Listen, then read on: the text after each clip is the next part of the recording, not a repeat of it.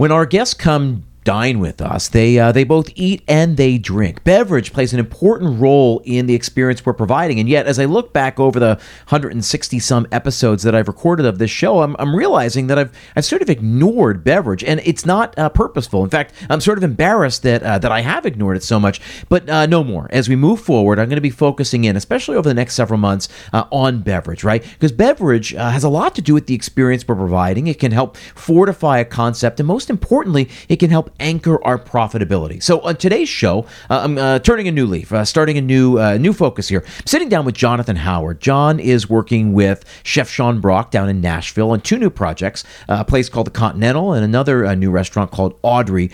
He's going to share some insights and perspectives over his 15 plus years in the industry and talk about the things he's doing there and sort of the pitfalls that a lot of bars run into and how you can create a profitable, successful bar program. Don't go anywhere. It's a great conversation. There's an old saying goes something like this. You'll only find three kinds of people in the world. Those who see, those who will never see, and those who can see when shown. This is Restaurant Strategy, a marketing podcast for anyone who's looking.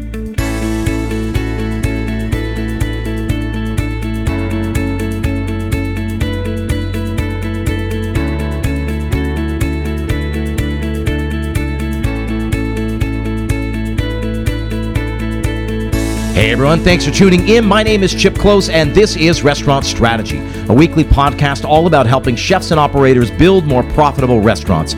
Each week we toggle back and forth between a monologue-style format and an interview, but the goal is always the same: to take complicated concepts, right, both on the marketing side and the operations side, make them both understandable and actionable. Why? Because like I always say, information is only as valuable as the action it inspires. Now, I've spent my entire adult life working in hospitality. I love this industry. I love the work I do with this industry. Each and every day, I have the privilege of working with chefs and operators all over the country, passionate restaurant owners who deserve to have a restaurant that works as hard as they do.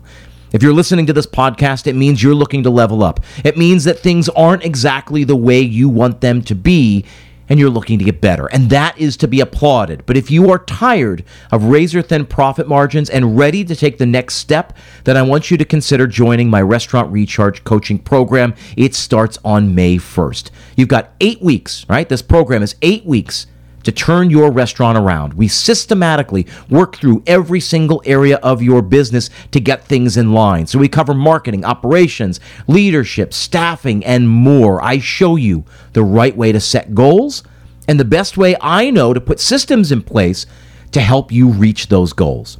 Can you commit 30 minutes a day to turning your restaurant around? That's it. 30 minutes of work that you're going to do on your own. And then once a week, we've got 60-minute group coaching calls, right? Every single Wednesday. Coaching calls with me and a bunch of other smart operators who are going to help you level up. We do that for the 2 months, all May and all June. Are you ready to make a change, to have a restaurant that delivers the kind of profits you deserve? Then join us. We've got a handful of spots left, and if you want, please apply. Visit restaurantstrategypodcast.com/restaurant-recharge-application. As always, that link is in the show notes. All right, so my guest on today's show is a guy named John Howard. John is a friend of mine and a colleague. We've known each other for more than a decade, I guess 15, 16 years at this point.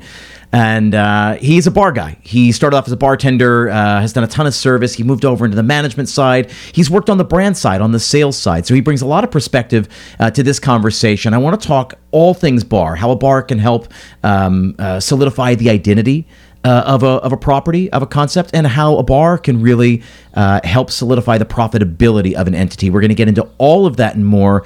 First, John, welcome to the show. Hey, thanks for having me, bud. This is going to be good. It's going to be fun. I'm looking forward to this. Okay, so you moved here to New York in 2005. We got to know each other shortly thereafter. We sort of crossed paths a bunch of different times. And then, 6 years ago or so, you left the city to move back down south. You're from Alabama. You moved to Nashville to do some pretty cool things down there, which we will get to. But for the sake of the listeners, roll me through your resume from when you arrived here in New York, everything you did, and then what brought you to Nashville and what you're doing down there, just to give people a sense of kind of where you've been and what you're up to. I moved to New York in 2005 to be an actor, and just needed work. So I started working behind a bar as a bar back for Doug Quinn. I bartended in college, but nothing like this. Was just one of the best indoctrinations to New York City that I could have had, was being a bar back at PJ Clark's on 55th and 3rd on St. Patrick's Day. And shortly after that, moved on to BLT Steak, where I was a captain, and moved up to be a bartender, and then eventually a bar task force guy working with Fred Dexheimer to go around and open and set up bars, help with develop the beverage program, bar programs in Atlanta, Miami, Hong Kong, so forth and so on, during that very aggressive expansion. And at some point in that process, I became the corporate bar manager or beverage manager, overseeing all the bars for all 16 properties. And then I felt like I wanted to get back to the bar. I was 25. I had a lot of energy, and the suit thing wasn't really me at that time, which things have changed. But so I left BLT and went to Gotham as a captain and bartender, moved on from there to work with Narin Young. And so we opened, first I started with La Conda Verde with Narin, and then we went on and moved and opened the Dutch, both with Chef Andrew Carmelini. Then we moved on and did Saxon and Parole, where we won World's Best Restaurant Bar at Tales of the Cocktail. After my time there and all the setup, they asked me to go on and be an AGM at Public. So I was over there for a bit before going back to the bar and opening American Whiskey in New York, 30 between 7th and 8th, which was this massive 6,500 square foot cocktail / sports bar situation, which was extremely busy. It was power crowd. It was fun. So much fun. Big East tournament was a big deal for us over there. And then Il Buco Alimentari, before realizing, hey, I would like to take these things I've learned from these amazing people back to the South. I was very knowledgeable about what's going on all over the country, details of the cocktail, and then the uptick of sort of the bar world. And I didn't see much action happening down in the southern part of the country. So I want to go down and give as much information as I can that I have learned from people. And so I come back down here about 6 years ago. No one would hire me because everyone thought, oh, he wants my job. I was like, I really don't. So started working at this really great little bar called William Collier's, connected to a music venue. And worked there until the Solar Sisters, who were, Alexis Stoller helped start the cocktail scene in Nashville with her Bar 308. I mean, started it. And so when she asked me to come on to her second bar, Old Glory, I said yes. So I went and opened that until I went to run all the bars at the Kimpton Ayrton Hotel. During that time, I was doing a lot of competing. So I won the Woodford Manhattan Experience for the country in 2016. I was a Bacardi Legacy National Finalist, the Chivas Masters National Finalist, World Class National Finalist, which actually led me to being a part of the Diageo Reserve team. So taking the supplier job. I had just, I was about to have a little man, and so I wanted to have very sustainable income and good insurance, right? Sure. So I did that for 2 years, which opened up the curtain to me to understand how that side of the business works. And now I'm able to understand how that side of the business works, so I can utilize that information to my benefit. And then decided that they changed the program, and I wasn't really into what the new program was. So sure. I left, went back to the bar, felt more at home there, if I can be honest about it. And then that's when I got hooked up with Chef Brock. Yeah, we opened the Continental almost a year ago, and then Audrey in October, and we're gearing up now to open June this summer. Yeah, so Chef Sean Brock, those of you guys, obviously, many of you will know him, and anybody who doesn't, just Google him and you'll see this guy's the real deal. Yeah. He's been around for a while, working at a very high level for a long time. Mm-hmm. So it's a cool little thing you've landed yourself into, and I want to get to that. I want to talk about the Continental, everything else that's going on. Because offline, before we hit record, we were talking about a lot of the stuff that you're doing. But I want to build up to that because we've got tons and tons to talk about over what I hope will be about an hour. I'm gonna try really hard to keep it to just an hour because there's a to talk about. So Right. I was telling John before we hit record that we've been doing the show now for 3 years, and I've sort of woefully ignored beverage. And beverage is, again, a great way to fortify the identity of any concept, of any property, because we both eat and drink. But perhaps more importantly, it's a great way to fortify the profitability of a restaurant. The joke goes, right? We can only fit so much in our stomach, but we can pretty much always have another drink. And obviously, I'm not talking about over-serving. Responsibly. We can always get them because the key to profitability, right? The key to maximizing revenue is through second beverage sales. We know this.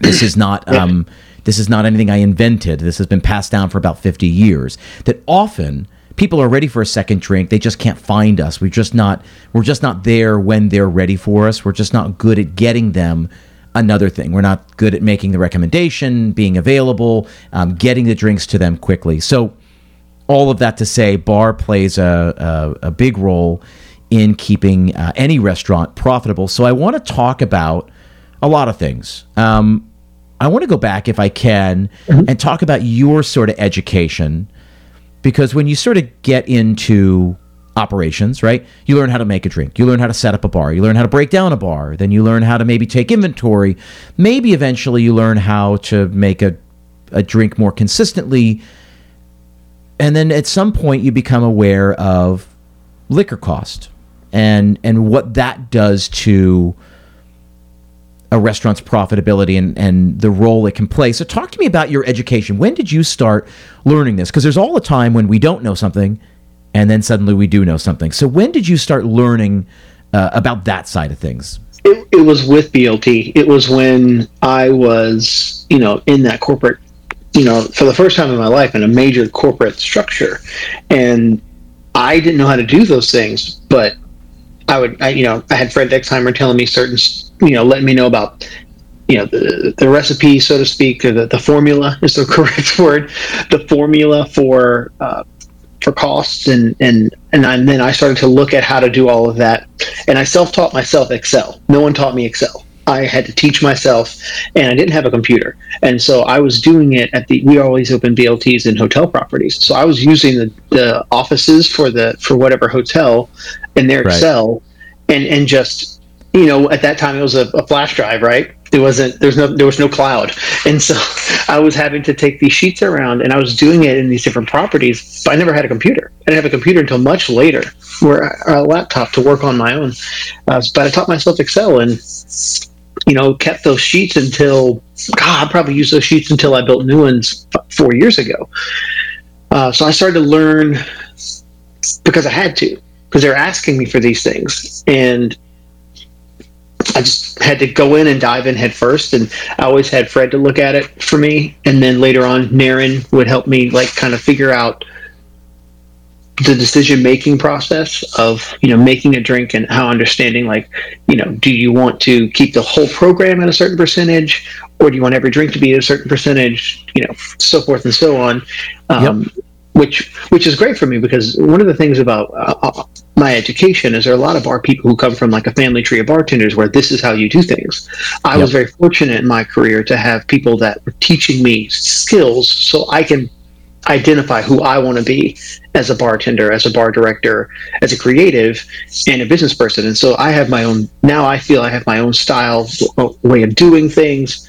It's very malleable, it's very nimble, but I was able to formulate what works and systematically for me, based off of a really great amount of education from Fred, and honestly, man, it's just even managers. Just Rick Pritchard at Gotham gave me some really good just jewels, and I always ask questions. I was never too shy to ask a question. If I didn't know, I would rather not look stupid, and rather just say, "Hey, can you teach me?" Yeah. So, and really what we're talking about is when we're talking about costing out recipes, just like you'd cost out a food recipe, right, you cost out a drink recipe. The idea being that it costs the restaurant a certain amount of money to send that glass to send that drink out to a guest, we've got to know what it costs us to put all those ingredients into a drink in order for us to determine how much we're going to charge them for it. And a lot of times people sort of build their prices, and I see this happen all the time, especially with independents. And it's okay if anybody's listening to this and this is how you do it, it's okay. You don't know until you know, right? It's like once you know better, you do better. So that's what the point of this podcast is. But like, you say, oh, we're going to charge $12 for our drinks because that's what the other places around here charge, about $12 for their signature drinks, or $14 or whatever that number is. But there's an actual number. There's an actual dollar amount that it costs to send that to the guest. And so you can still charge $12 or $14, whatever you want to charge, but you got to know then how much profit you're making from that. And this is what John was saying, do you want every drink to hit a certain cost? Because in which case your drinks might be 12, 14, 17, 16, 15, because the quality of ingredients and the amount of ingredients that go into a given drink might be such where they have to be different. Or if you want to say, hey, all our signature drinks are one price, we want them all at $15, well, then you've got some wiggle room, because some drinks can be more profitable, some can be less, because you've got the others that are sort of making it up. And this goes to the heart of what you're speaking about, right? Of course, and you can do that where you have one that hits at 9%, you have one that can hit at 24%. But if you want a line price at 12, if they all come out at that whatever magic number you want it to be, most places it's somewhere between 18 and 21%. Then you can do that, or you can just say, hey, I'm going to be creative and say I want to make the drink, and whatever that drink is in perfect thing to give to a guest that is my creative vision now costs that much because of how much it costs. Yep. So, and I think that depends on kind of like your operation. It depends on your bar team. It depends on, compounding amount of factors. Your guests, obviously, none of people understand, I think, in the bar world that your guests are going to tell you what you are very quickly. Talk about that a little bit more. I want to know how you think about that. Your guests that walk into your bar, you don't get to pick who they are. They get to walk in.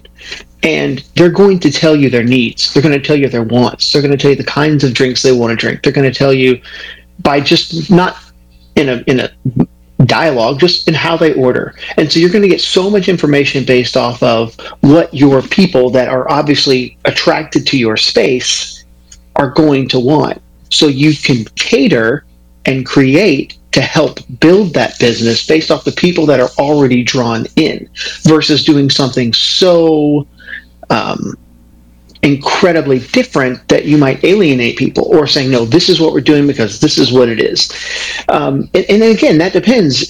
I fully believe that the bar program should be an extension of the kitchen in restaurants. I don't think they should be different. And I don't think, a big pratfall for a lot of that I see for some bar directors is they have the way they make drinks, and they just make those drinks in every restaurant, and they could have 8 restaurants, and you could like change the name at the top and put it at another restaurant, and it's the same menu. Nothing changes. So you're able to kind of like within the concept, right, develop something that caters to the building. But then I'm talking the types of drinks that your guests, here in this part of town, in this room, they like dark, spirited things. So maybe I have a couple more stirred options than normal.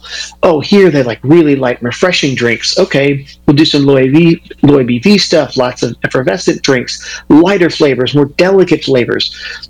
So your guests are going to give you that information, and it's your job and responsibility to take that information, listen to it, and help build a program that's going to continually make your bar busy at your restaurant. So talk to me about the word I've been thinking about a lot ever since the pandemic is evolution. Is that if there's something that we didn't do as an industry, is we stopped evolving somewhere, and we learned the hard way. Yep. That we had stopped evolving. The rest of the world was moving on, and we still did things the way we did things. But I also think about there's something you said that reminds me a lot of what I like to say. Something I say when I go open restaurants, because I've opened 9 restaurants over my career, and I always try to like hold the crowds for as long as possible. Yeah. And I say, right now the restaurant belongs to us. But as soon as we open the doors, it no longer belongs to us, because our guests exert a sense of ownership over the property, which is exactly what they want. But then we work for them. We serve them. They tell us what they want. And this is sort of what you're saying here. So talk to me about how a restaurant evolves and how a bar program evolves, where you open a restaurant, you got one thing in your mind, you think it's going to be one thing, and then you learn because, like you said, you listen, and they tell you what they want, and they actually tell you what they are. So talk to me about, can you think of any examples over your career where you've sort of had a pivot? You've had to evolve what you thought it was because the people, the guests, were telling you something different. Yeah, right now, actually, the bar at Audrey. So Audrey's it's a restaurant, and then we have a bar on another floor. It innately is another concept. It is not the bar for the restaurant. It just happens to be in the same building, and that bar is so wildly different. It's produce driven. So you're talking about like the menu is a basket of produce. There's no written menu because it changes every day because produce evolves over the course. So we make 5 new drinks every day, and the drinks never repeat. And there's no stirring or shaking. Everything's built a la minute. Like, we will take this rare piece of citrus and gets juiced right then, or we'll take these farm carrots and they get grated down right then, and it's fresh and it's different. But people that come up and happen to sit at that bar before going down to Audrey for dinner wanted certain things. And we start to realize, as much as we want this to be an original concept and this to be what this is, just these 5 drinks, the guests that were coming in were telling us it needed to be a little different. And so now we're offering our downstairs menu from the restaurant, which we will order for them, pick up and bring upstairs.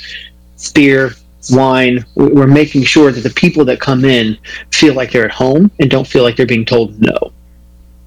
And that was hard, because it's a really great concept, and it's something that we were hoping people would just like take to. And it wasn't. The people coming into the building told us, no, we need old fashions. We want to drink that. And so now we've pivoted to be able to accommodate that. We don't make them up there. We only make the 5 drinks up there still, because it's a very specific like service. But we understood that they needed these things, and we wanted to get them for them. Which goes back to the spirit of hospitality. It's about taking care of people, and you've created a place where people want to be, and so make it so it's a place where they want to be again and come back. I love that. It's interesting. So there's a chicken or the egg here that happens, right? Right. We come up with a concept. We say, this is what we want to do. Let's figure out how to make it profitable. Or we work backwards. We say, how do we build something that's innately profitable? And let's see, let's make the numbers work. And then what does that look like in the execution? I can't say that you, maybe you'll tell me differently, but I don't know that you work one way or the other. It's probably both at the same time. But you tell me how you start to approach that, and how other operators listening to this can start to approach it with their bar programs. The first thing I did was understand that if you don't profit, there's no bar to work at. And that's something I tell people all the time. It's like, guys, if we don't get people in, there's no bar, you don't have a job, I don't have a job. We've got to make sure that the doors are open for all of us to be able to do all the things we want to do. And so I always am thinking about how to keep that there and finding that balance between the creative and the profitability. For me, it's finding, I did this years ago, and it's just an innate way I operate now, that what's the fat and can I cut it away? How do I cut it away?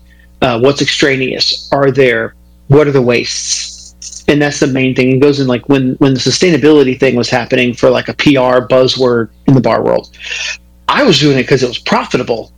I wasn't doing it to save the planet, to be completely honest. It was a good side effect, but I did it because it was profitable. I stopped using bar napkins because they're 2 cents a piece, and people would grab a handful of them and throw them away, and there's $3. I stopped using straws because, again, it's 2-3 cents a piece, and I just see them on the floor and in the trash. It's like, what's the point? And then I started to think about, well, from a creative standpoint, 80% of what you taste is what you smell. If you're using a straw, you're not smelling much, so be gone with that.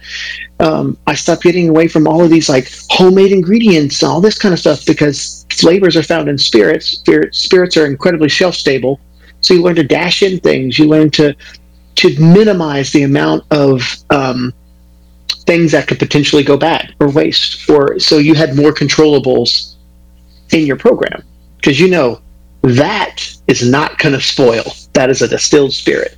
That is a liqueur that is not going to, that's a note of you, whatever. This wine has, the fortified wine has 30 days in the fridge. I know we're going to sell it.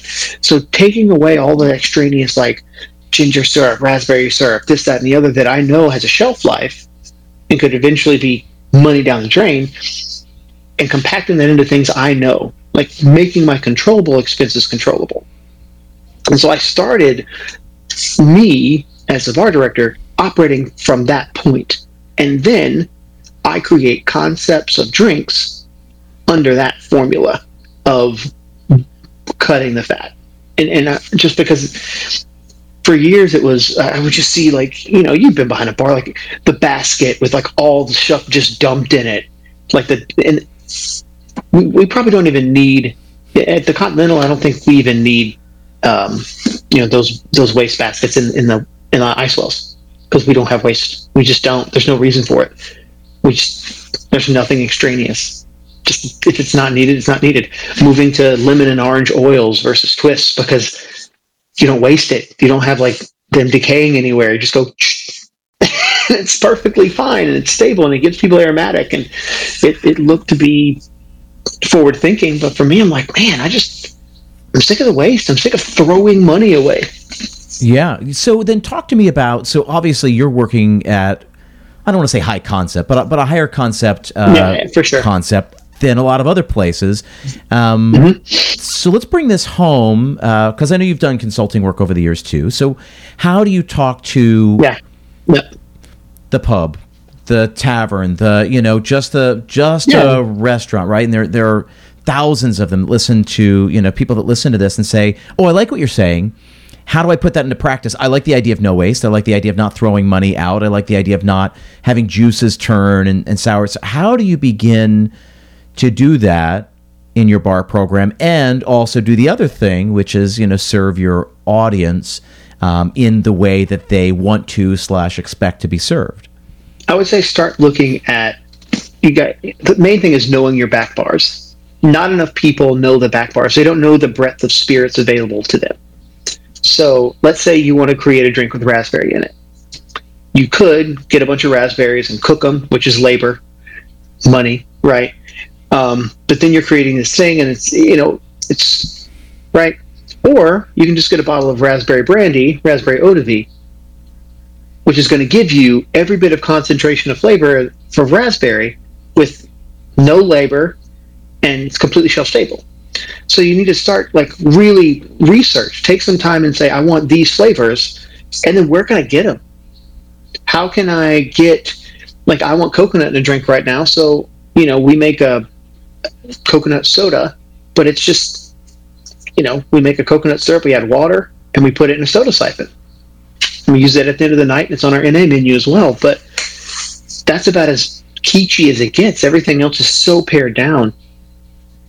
And I also really lean on batching of things, and I think we'll get to that much later into sort of the operational, like, during shift stuff. But I would tell them to know the back bar, to, at the beginning, juice to order. It really doesn't take that long. If you're only doing 30 or 40 people a night, juice to order.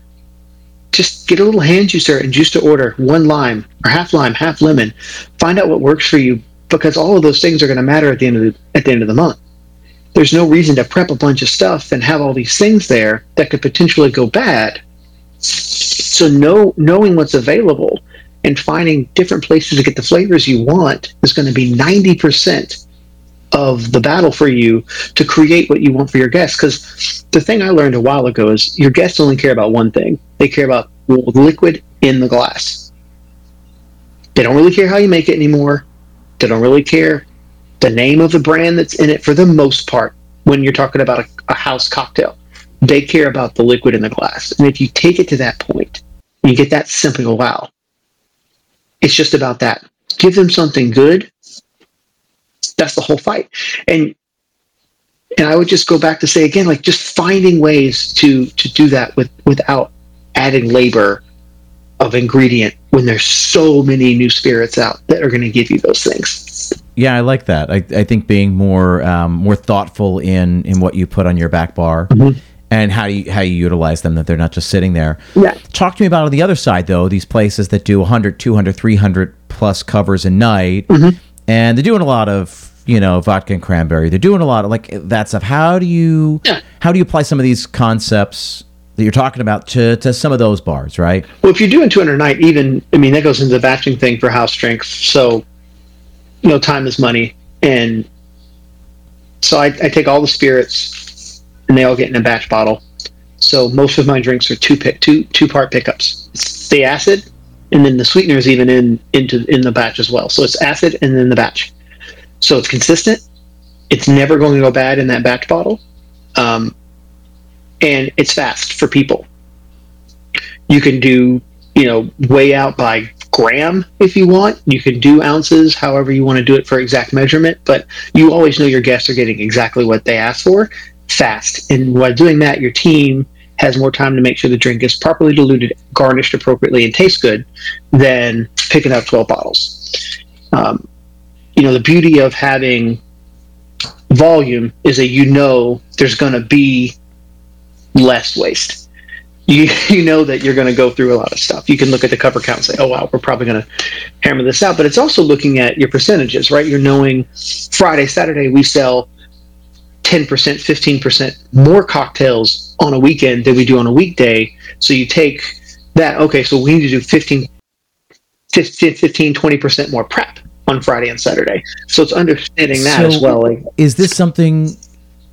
Yeah, and I'm sorry to interrupt you. Is this something as simple as you look at your P-mix on like an average Friday, Saturday night, and Friday morning you're saying, hey, what are our 10 biggest cocktails, right?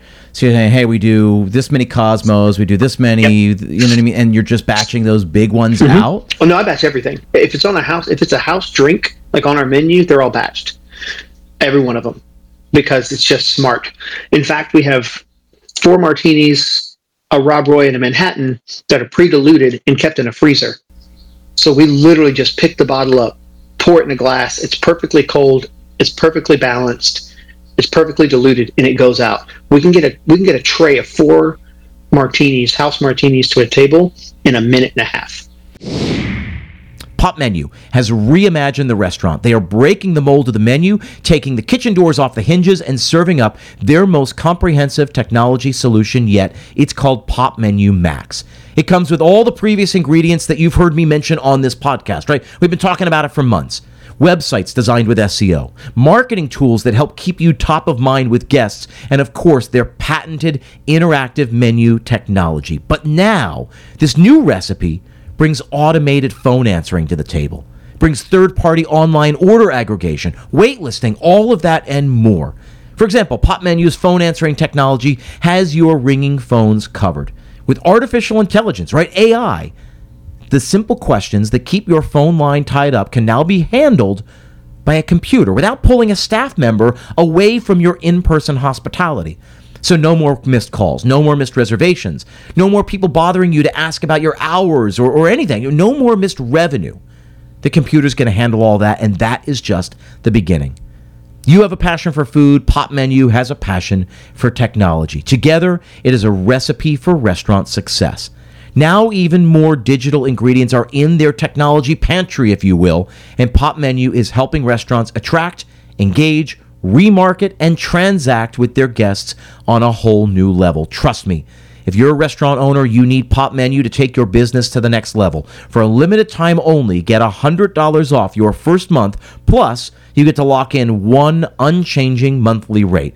Go to popmenu.com/restaurant strategy to claim the offer. Again, that's $100 off your first month at popmenu.com/restaurant strategy. As always, that link is in the show notes. Yeah, so then this is the next thing I wanted to talk to you about, because the thing that drives me crazy. So here in restaurants, I'm always like, the sooner we can get somebody a drink, the sooner they can consume that drink, and the sooner they'll be ready for another drink. This goes back to that second beverage sales, right? Right. And we all know that the cocktails are a great way to start the meal before you have your wine or whatever else you're going to have. It's a great way to start the meal. And what always drives me crazy, especially now over the last, let's say, 15 years with this cocktail craze, is that there are all these high-touch 14 things go into the glass, and it takes me forever. Me, the consumer, it takes me forever to get it. Mm-hmm. And as a on the business side, it takes me forever to get drinks to somebody that if I can just get it to them sooner, they'll drink it sooner and they'll be ready for something else sooner. So this is partially solving that. Talk to me a little bit more about that. Yeah, so we did it because I went back to that thing. Like, the guests only care about what's in the glass. So they don't care about the show. Like, now, this is restaurants. If you're going into a cocktail bar, very different because you're there for that. But we're talking about restaurants. And I've always thrived and I feel at home at restaurant bars. But the point is to get somebody something cold, delicious, and quick.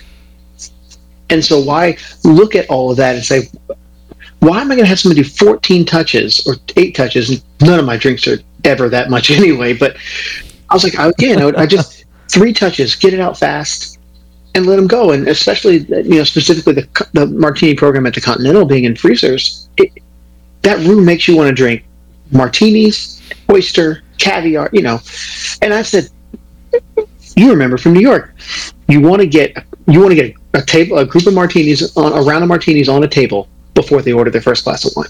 And that's the key to just getting it in. So I said, how do I do that? And then I started to notice they're doing a lot of this in Europe. And so I started to research it, and I asked some of my European bar friends about it, and they said, oh yeah, this is just what we're doing. And so I said, man, I can get the coldest martini everyone's ever gotten in their life to them in a minute. Why in the world wouldn't I do that? And I know it's perfectly diluted, and I know that it's, you know what I mean? Like, and it's just become this thing. I call it freezer mingling. I think I can coin that term. Other people just call it batch in a freezer. I'm going to be fancy, but so it allows us that freedom. It allows us to, let somebody go to the table. Anybody care for a round of martinis before we start? Absolutely. We do recommend our house martinis, so forth and so on. They ring it in. By the time they walked around to the service bar, it's already there. They take it away. And that's it. Yeah. And you're talking about somebody hasn't even looked over the tasting menu yet, and they've got a cold martini in front of them.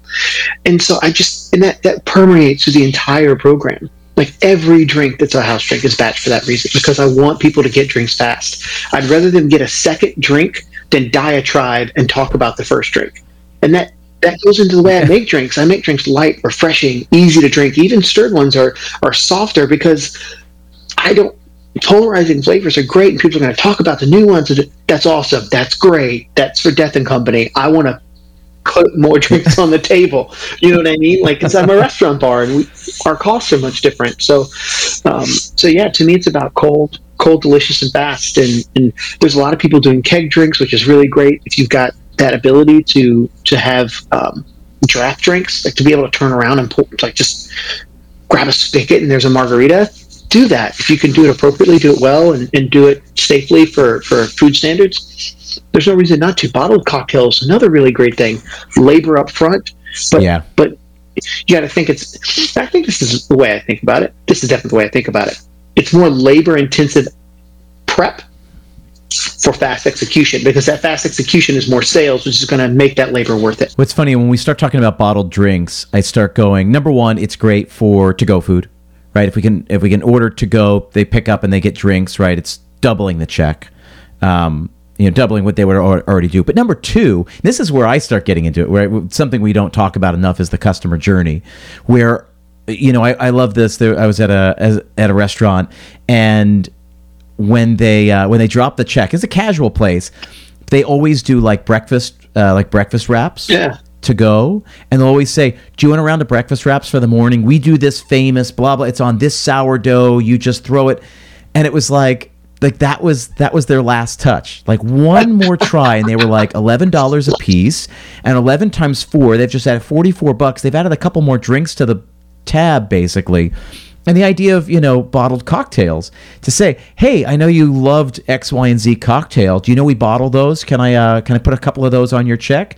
And at 15 times 4, you're putting $60 on the end. And from the marketing perspective, number one, you're driving more revenue. Yeah. finding a way to increase the basket size, if you want to think of it in retail terms. Yeah. But then number two, you're extending the hospitality beyond the four walls. You're now part of the rest of their weekend. You're now part of their life the next night, or a week later when they have people over and they're like, oh, we got these bottled cocktails, let's make this. And the other couple says, oh, what is this? This is really great. And say, oh, we were actually at the Continental. And they like I always say, you've injected yourself into a conversation that you have no right being in, which again is the whole key. We know word of mouth is the key to the success of any restaurant. It's been that way for 5,000 years. Yeah. We just have to find new ways to inject ourselves in. So I love, number one, from the craft of it, that we can make better cocktails, more consistent, more reliable, but we're also driving more revenue. We're also injecting ourselves into conversations, extending the hospitality, et cetera, et cetera, et cetera. Yeah. This goes to the next thing I really want to talk about, which is that, fighting groupthink and challenging the way we do things. And bars are certainly, in all of restaurants, we're guilty of this. And I think the bars are really guilty of this, right? Because this is the way we do it, because that's the way it's always been done. And you're already starting to rethink a lot of those things, which I appreciate. It's one of the reasons why we're having this conversation. Talk to me about what else are the bad habits? What else are the bad things that we need to get rid of to make better bar programs, to make more profitable experiences? The stigma that the thing that like a vodka soda is not a cocktail. That when I started with my teams, I say, guys, if we're going to make a vodka soda, we're going to make the coldest, fastest vodka soda in the world, and they're going to enjoy it, and then they're going to come back for another one, and that's the point. It's about losing that pretension. Yes, you can want, and yes, I try to create world-class bar programs, but a part of that is taking every single thing a guest wants and doing it for them optimally, giving them that experience. So not shying away from those stigmas, from saying that's not right. Oh no, don't turn your nose up at someone because they want a vodka soda. That guy's about to put $14 on his check, 17 if it's some crazy expensive vodka, and you spent 30 seconds of your time. Like, what's wrong with you? That's not how we think. We think, oh, this is what you want? Yeah. And so trying to get rid of that pretension in bars. But conversely, within the industry, there's a lot of pushback on people who are trying to do here in America, at least, not in Europe, but here in America, if somebody's trying to open a world-class bar, there's a lot of look at him trying so hard. I was like, isn't that the point? Aren't I doing this to serve people and to give them something? But also being able to say, I'm going to give them something, but even if it is a vodka soda, system, and I use that as an example because at every bar, you've worked in the bar. I just want vodka soda. I was like, I just want vodka soda. I was like, cool, let's go. And there's ways to present that, using, when they see you're making a vodka soda for them, and they see you actually we make all of our highballs with the same care that the Japanese make a Japanese highball. So the ice, it's a process. It takes a lot less time than another drink, but it's still a process. I'm like, wow, they actually care about my drink. They didn't just throw a gun and some things. And then you got somebody who then, now you've got trust, and then maybe you can talk them into other items and other things. But I just hate that stigma. But I also hate that the bartender doesn't take care of his space. Even if you're in a dive bar, your dive bar should still be clean. It should be efficient. You should be able to prep every day you're going to be busy, in terms of making sure that you've got all your stuff there, you're ready to go. So if somebody comes in, they're going to get the best experience possible from the first moment. There's a lot of that it's Monday. But everybody who walks in on a Monday could also walk in on a Friday, Saturday with a group of 6. So you got to take care of everybody. I just think some of those stigmas are things that I can't deal with, messy, sorry. Sticky bar tops.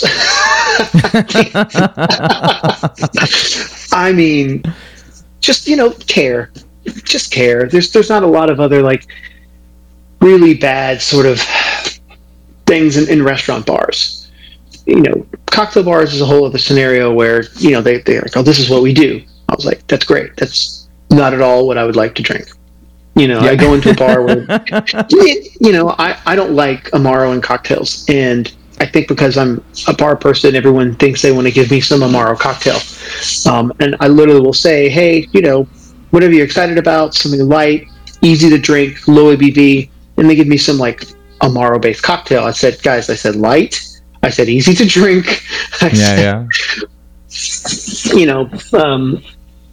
But yeah, it's not, it's that I think COVID changed a lot in bars. I think people had the option of choice so much from how they spent their time to all those things during COVID that now when they go in somewhere, they still have that expectation because for a couple of years, the world was their oyster in terms of their time. So if they're choosing to spend time with you, they're also more open to, or more apt, rather, saying exactly what they want because they've had time to think about it. And they know, hey, this is my time, this is what I want. So that flexibility needs to be there. And if somebody can't give that to them, you're still in the hospitality industry. It's not like, no offense, you're not a tasting menu where you only serve these 12 things. Yeah, no, this is great. And you opened the door to the pandemic. So I do want to talk about the pandemic. Because I have my feelings about it. I'm really curious to know your feelings about it. And obviously my experience here in New York was one thing. And even though I live in New York now, 95% of my clients are now all over the country. So I do feel like I got a pretty good view. Mm-hmm. People are always quick to say, well, you live in New York. I'm like, yeah, but all the businesses I work with are not here in New York. So, but I want to know, I want to go macro a little bit because you were just talking a little about the things that have changed. So talk to me about now, quote unquote, post-pandemic, post-COVID.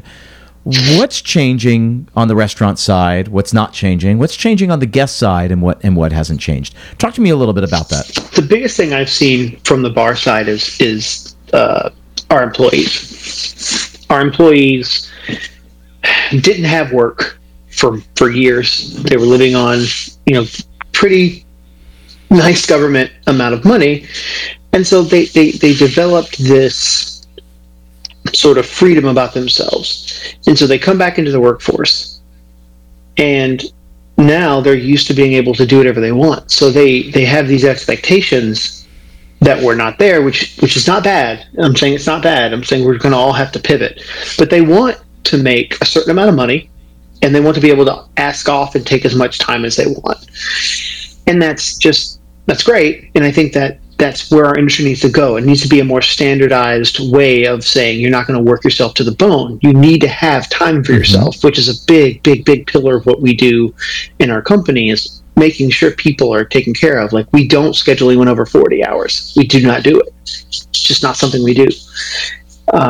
So being able to pivot there and understand that if someone says, I asked, I'm not on the schedule, I'm not coming in, that's not a fireable offense and you can't be mad at them. They weren't scheduled. In no other profession in the world is that expected. So all of those historical data of this is the way it's always been is you got to throw that out the window. It's a new world, and that for better, for worse, it is, you'll hear, oh, they don't want to work. No, they do want to work. They just want to work more fluidly. And I think that adaptation needs to happen. On the other side with our guests, I'm seeing at the bar guests that are more specific, more demanding in a way, because now that they're out and they're spending money, they're like, this is what I want. But also people that are a little more adventurous. I think they just kind of got cooped up for so long. Now they're just willing to just say, hey, let's try stuff. And so I would never have guessed that a restaurant in Nashville, Tennessee would sell as much caviar as we do. I'm just, no matter what, so much caviar. But we also have a bar. We have a bar experience, Vesper Club, that is 5 tasting size martinis with caviar pairings. And the fervor for that is incredible. And I would have never guessed it. I thought we'd get a couple people, but it's just... Yeah, that's cool. But you never knew. I didn't know that. And I think it's like, I said this probably 6 months ago. It's like, guys, we're going to do the Roaring 20s again. Yeah. After Prohibition, now granted, that was a lot longer than the pandemic, but I feel like in modern society with information and social media, everything is just like hyper extended. So, they just got told they have to stay home, got to stay home. They got to stay home. It wasn't like, oh, you can't drink, and then that's just what it was. And then, oh, now you can drink. Okay, cool. There was every day an update about why you could leave. So I think everything felt longer, and so people lashed out, and now people are just out, and it's going to be great for our bars, but people have to be prepared for that. The guests are more, from what I'm seeing, more demanding, more specific about what they want, which means we need to be more nimble. Yeah. I think you brought up a really good word, which is expectations, and I find myself talking about this a lot. Yeah. We're talking about heightened expectations, right? And I think that's a good thing. It drives me crazy when I hear operators complain about, oh, the people are so demanding and all this, and we're understaffed. I wish they would just understand.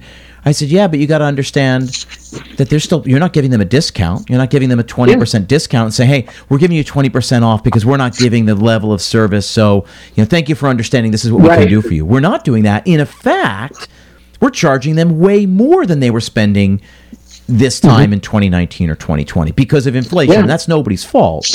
Right. It's maybe somebody's fault, but we're not going to get into that here. It's not the guest's fault. It's not the business's fault.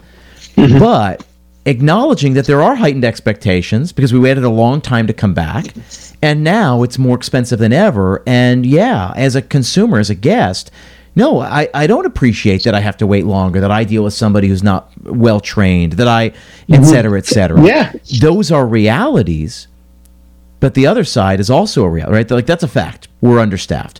It's hard to find good people and to keep good people. But also, on the other hand, the people are still spending money, and in many cases, more money for the same sort of product or a substandard product than they were used to paying. And so, whose problem is that? You've got to be on it. Everybody's. If you think about the inflation thing, it just happened because with inflation, normally in restaurants, it's a gradual burn for you. Like, you go to the same restaurant over like five years, you don't really notice the prices. But because you couldn't go out for that period of time, and the inflation still happened, it was like sticker shock for everyone when you step back into a restaurant. And the restaurant's not being evil and not being greedy. This is what it costs to do business if you're doing you're doing your business appropriately. So, like, for a lot of people, that was a sticker shock. But when they're like, yeah, I'm going to pay this money, but I expect for it to be this value, because in their mind, it's the value of had they gone out to an extra special dinner before the pandemic, because they don't have that period of time of like getting used to the price. It just kind of happened. And from the spirits perspective, it's hard to get stuff right now. Like, Scotch whiskey skyrocketed because you just can't get it into the States. And if you're using any level of product from overseas, glass, shipping, all those things, they're more expensive. So guess what? Your drinks are more expensive. And so now you're like, how do I do this? So I plan, and with my menus, I have drinks that very large range of pricing to make people comfortable, right? They can also pick their spirit and how they want to experience, but they also can see what's within their financial range, so they don't feel alienated. So tell me if I'm agree or disagree. This is not my opinion necessarily. Okay. This is something I've read. And I want you to weigh in. Dining out is going to become more expensive and meaningfully more expensive.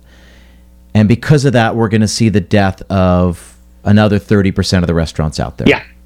And it's going to be it's going to be the ones that are going for next level experiences. You're going to see, I foresee that bars and restaurants you're going to see a much more casual style of bar and restaurant survive.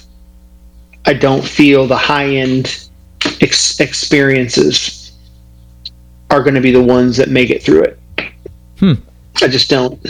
I don't, because there's something about the opportunity of choice for casual a la carte meals versus, hey, you're going to sit down and get this incredible experience, but you just get to sit down and have it. People have been told for so long what they have to do. And so, plus I think people will say, hey, I mean, that food was great, but was it better than just this specific kind of meal? So I think, yes, that's going to happen, but it's going to be that top tier of thing that not all of them make it. So it's funny because the article I was reading sort of said the high and the low are going to survive, but everything in the middle going to have a reckoning. I can't. If inflation continues, I can't see how that makes sense, because the amount of money it costs to execute those high level things, the amount of kitchen labor that it costs to make that profitable is unbelievable. And if you're talking about, like, you know what, the median house price in this country is $500,000 now, and you're telling me that you're going to be able to still pay a guy in the kitchen $12 an hour? Absolutely not. You're going to pay him $20-25 in these restaurants. And the army of people, production people, and all of that it takes to execute that is so high that you're talking about. No, I think it's a really valid perspective. I don't disagree with what you're saying. You know, like what? Yeah. Where are you going to be able to charge $500 a person for a meal? Not in New York City. And here's the interesting thing, right? And you brought up Europe earlier. You know, I went with my family to Paris for the first time a couple of years ago, right before the pandemic, and I was blown away by how expensive the top tier restaurants are. Mm-hmm. I came back to the States going like, oh my God, I'm going to do a 3-star restaurant every month because they are so cheap. I mean, because over there, it's like another level. You know, where entrees are, you know, your appetizer is €75.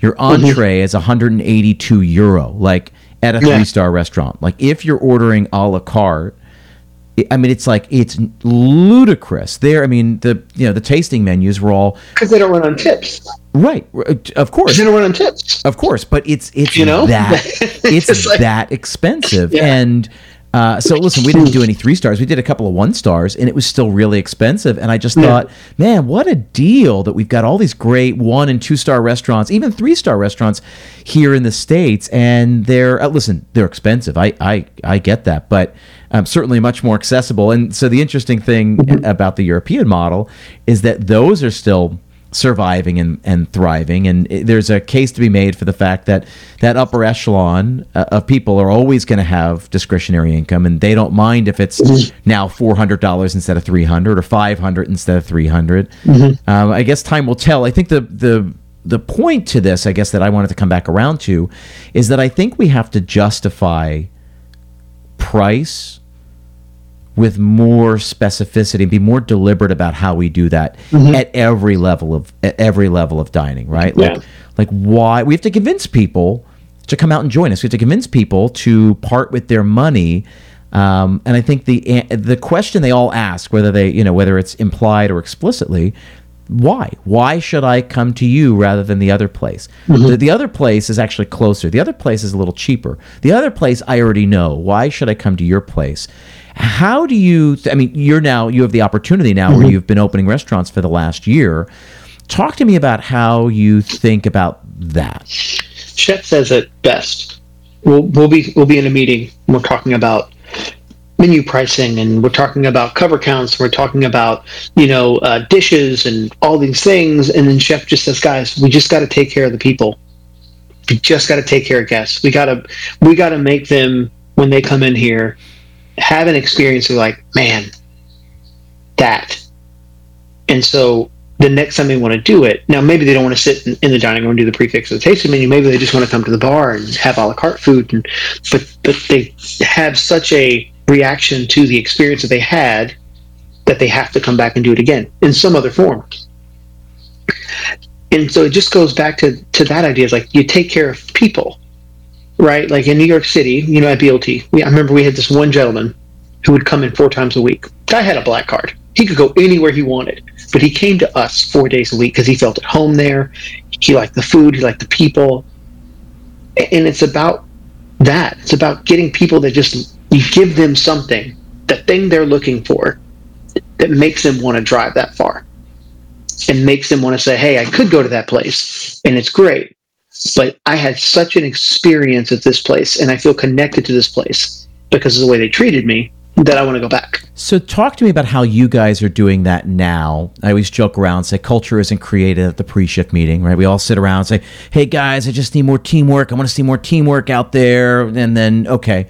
And then there's still no teamwork because we've done nothing except talk about teamwork without instilling it. So talk to me about this whole hospitality. We just have to take care of people. What are the specific things that you put into play to empower your people to do that? And what are the things that are on display that show people that this is a little bit different here, that it matters, that you guys go above and beyond? What have you done, or what are you doing in your places? We try to build with our team first. We take care of our people, because if our people are taken care of and they're happy, then they're going to take care of other people.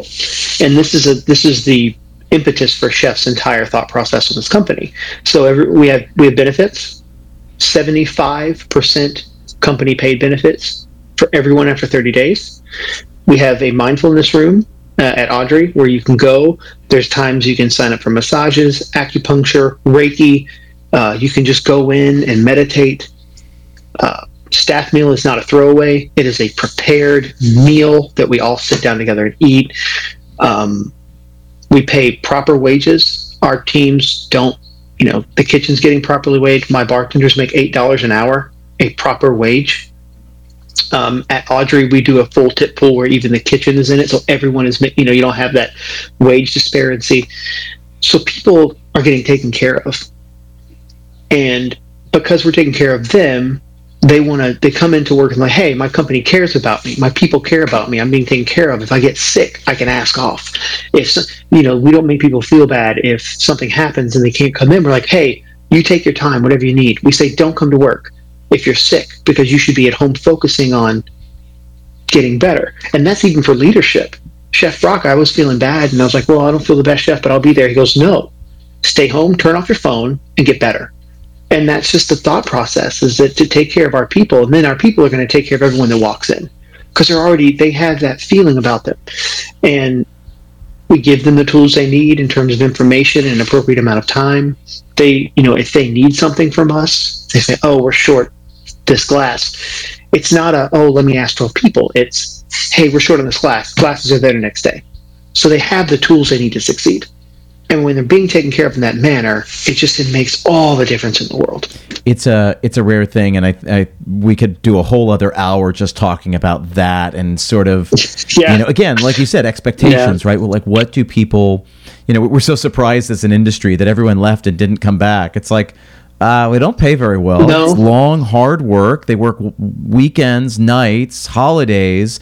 We don't really do benefits. PTO is, suspect. Like, need I go on?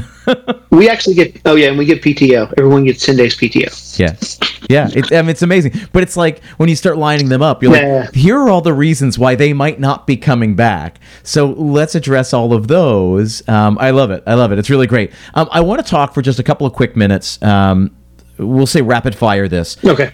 Where should people's bar programs be? How do we get it right on paper? How do we get it to look right, profitable on paper? What are the safeguards that you like to put into place? This is straight advice that you can give the listeners here to help make sure that they're hitting those things. I know we've talked about a couple of things sort of peppered in, so maybe we'll just highlight them here, or maybe there are other things. But talk to me a little bit about how we use the bar program to just increase the profitability of the concept.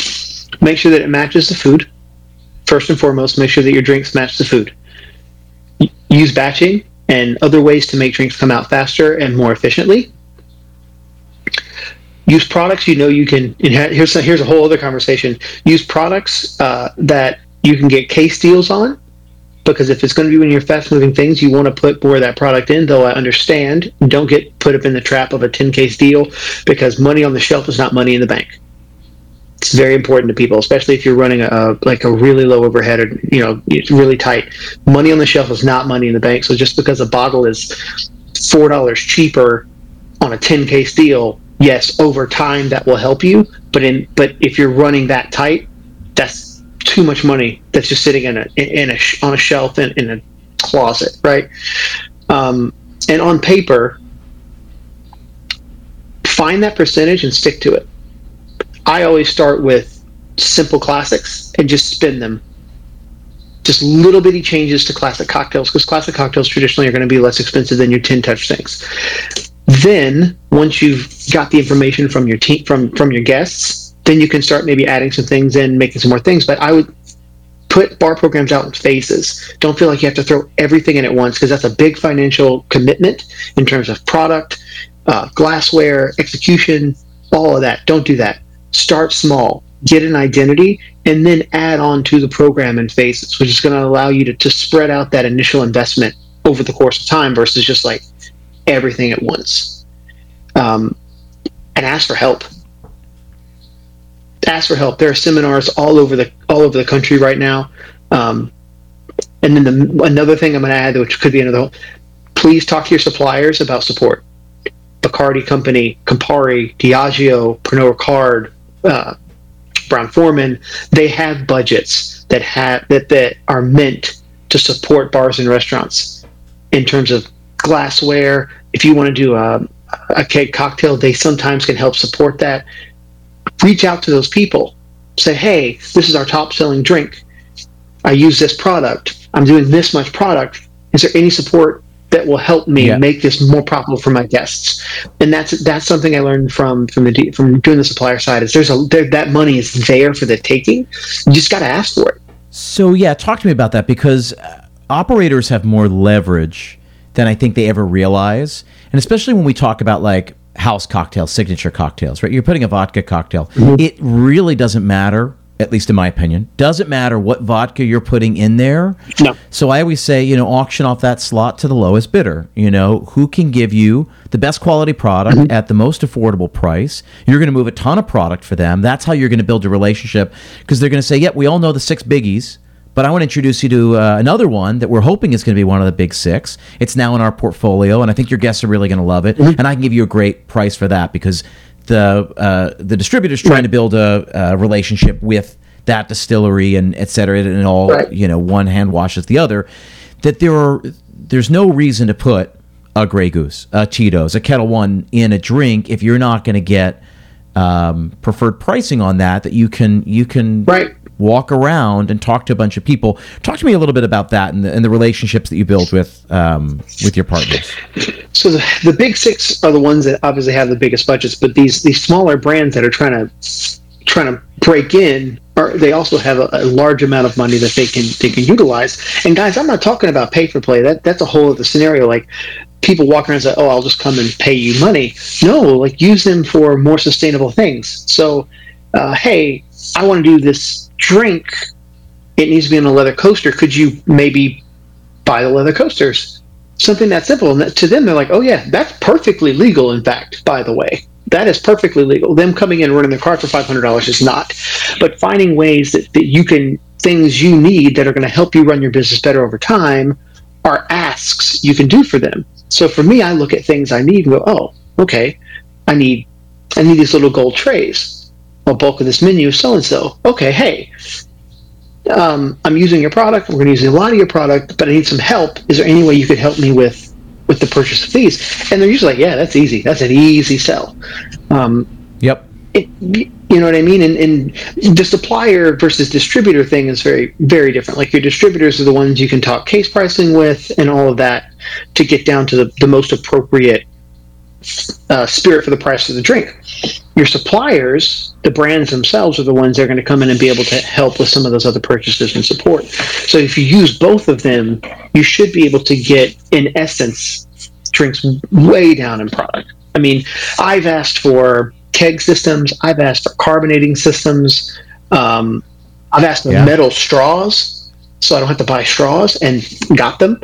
I've all of these kinds of things from people. A dehydrator, so we don't have to have fresh garnish. We can dehydrate and do the fruit thing. Asked for a dehydrator and got it. Like, dude, there's so many things that they can do for you that are nothing to them, that are like, "Oh yeah, I've got budget for that," but can help you so much. So just don't be afraid to ask. Yeah. Don't be afraid to ask. If you want to throw an event, get a sponsor or a partner, and no, they're not going to drop off free product. That's not the point. But maybe you want to have a band or a photo booth or something like that. They can take care of that as your partner in that event, and that is an added bonus to the event for your guests. And now you're talking into marketing, but you didn't pay for that. It's just, there's so many ways to work that relationship. I remember once I rented from Diageo. I rented a bunch of carnival equipment for somebody's anniversary party because they wanted to do like a Coney Island party, and so I rented a bunch of perfectly legal, by the way, because it was my event. But I just rented a cotton candy machine, a popcorn machine, a junk. Like, it was crazy, Yeah. and it was a great event, and people still talk about that event. And that bar is like, man, I remember that third anniversary party, dude. That thing was crazy. And so it's continually bringing people back to that bar because of that one event, and it gets people in the space. If you're doing something like that, that's going to be really, really next level. It's getting people into that space. Yeah. So much of what we do, right? This is a relationship business. We build relationships with our staff. With them, we build relationships with our guests. We are building relationships with our suppliers, distributors, purveyors, partners. They are the ones who provide us with the stuff that we get to, spin into gold to sell. And, that therefore helps us, create a relationship with the community at large, whether that's your block, your neighborhood, your city, your region, whatever. Like, it goes on and on and on. And know that it works both ways, and it doesn't, and relationships work best when they work both ways, right? We got to ask staff to do stuff for us, and then we say, hey, what can we do for you, right? Exactly. Hey, I'm going to do X, Y, and Z. What do you need from me in order to help you execute that? And the same thing is true here. We buy thousands of dollars of product every month from places, and at a certain point, it's okay to turn around and say, hey, this is what I want to do, and I just, to help me do the next level. Understand that you have leverage, and more than you know. Doesn't hurt to ask. Yeah, more than you know. Listen, I've loved this time. I don't want to take up too much more of your time. I want to finish here. I want you to talk a little bit about the Continental, Audrey, and the new place you're getting ready to open. Talk to me about what these places are, what they're all about, what you guys are doing, and of course we'll include all the links so people can learn more on their own. But tell me what you're doing down there with Chef Sean Brock. The Continental is chef's ode to continental dining, and the approach for the restaurant menu is nouveau dishes, so taking old well-known dishes and creating a fresh spin on them. So from the bar perspective, I did that same thing.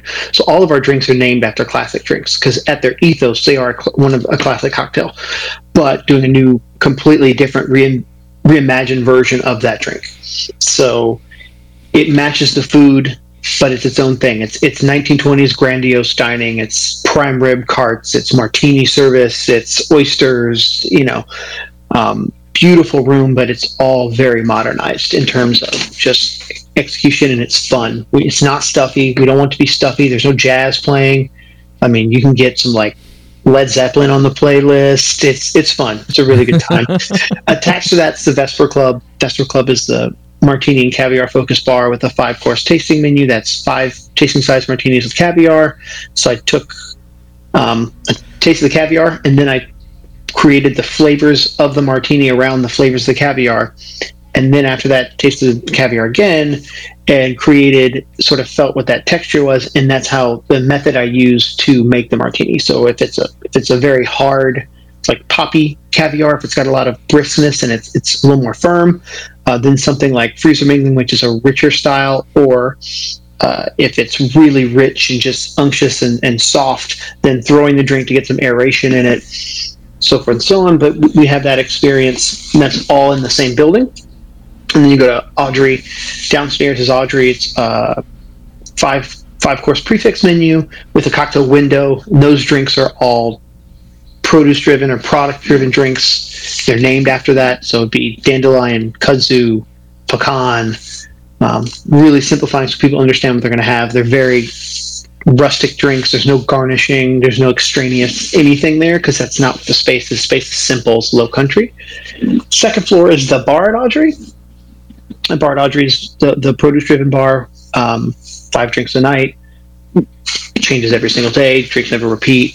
There's no stirring or shaking. It's a very a la minute situation, and it's zen. It's crazy. I've never been in a bar where I felt at ease and more relaxed than when I walked in, and that's how you feel there. And then June, which we will be opening in the summer, is the 32-seat experiential restaurant on the second floor. We're not going to call it a tasting menu because that's not appropriate. It's not a traditional tasting menu. The meal comes in acts, so there'll be like certain, I guess, flows of food. So you'll have like a plated dish, and then there's these little oshinogi, which is Japanese, but it's a bite that ties you over between the next bite. So there'll be a consistent flow of food throughout the entire act.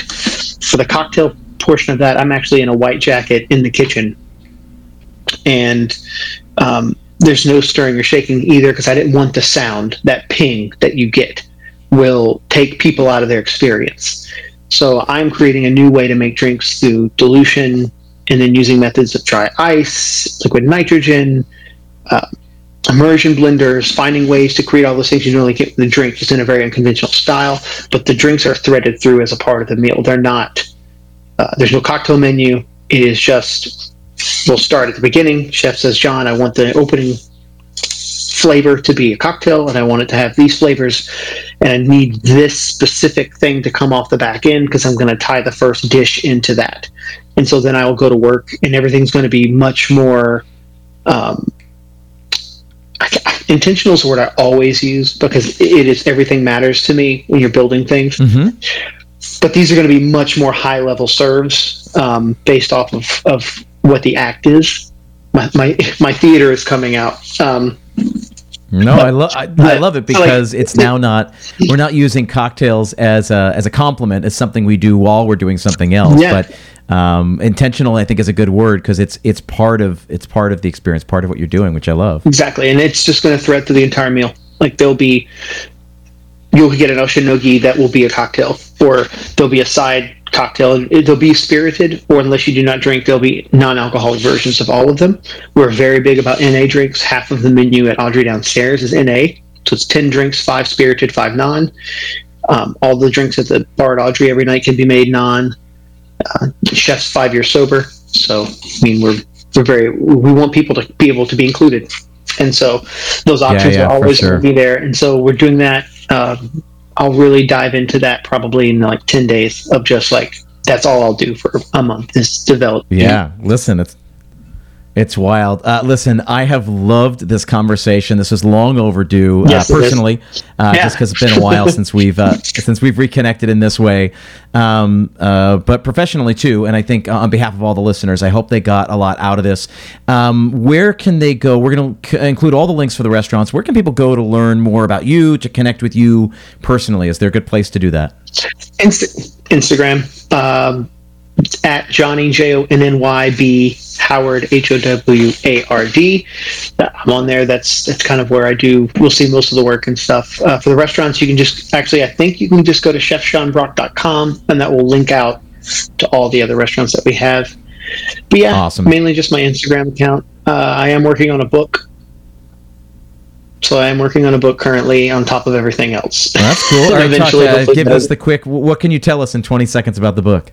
Intentional drinking. It's about being intentional with your choices and understanding that everything in a cocktail matters. And I'm going to do it with an eye on Southern ingredients. Love it. Love it. Listen, this has been great. I hope the listeners gotten a lot out of this. Again, all those links are going to be in the show notes. John, thank you for taking time out of your day to join us here today. All right, 2 quick little things before I let you go. It's a hot summer day. What's your go-to drink? Daiquiri. It's cold, it's windy, it's snowy outside. You're inside by the fire. What are you calling for? Single malt. Neat. Excellent. I love it. And that's where we're going to leave it. John, thank you for being here. I appreciate you taking the time. Thanks, brother. Appreciate it. Once again, I want to thank John for taking time out of his day to chat with us. Again, all the links are in the show notes. Remember, Restaurant Recharge is starting. It's running through May and June. There is still time to join, right? We're just starting this week, so you're not too late. You can catch up on the first couple of days of work. I promise you it will make a difference. If you're interested, please reach out. In fact, just reach out to me personally at this point. Chip@chipclose.com, ChipKlose.com. Thank you very much for being here, and I will see you next time.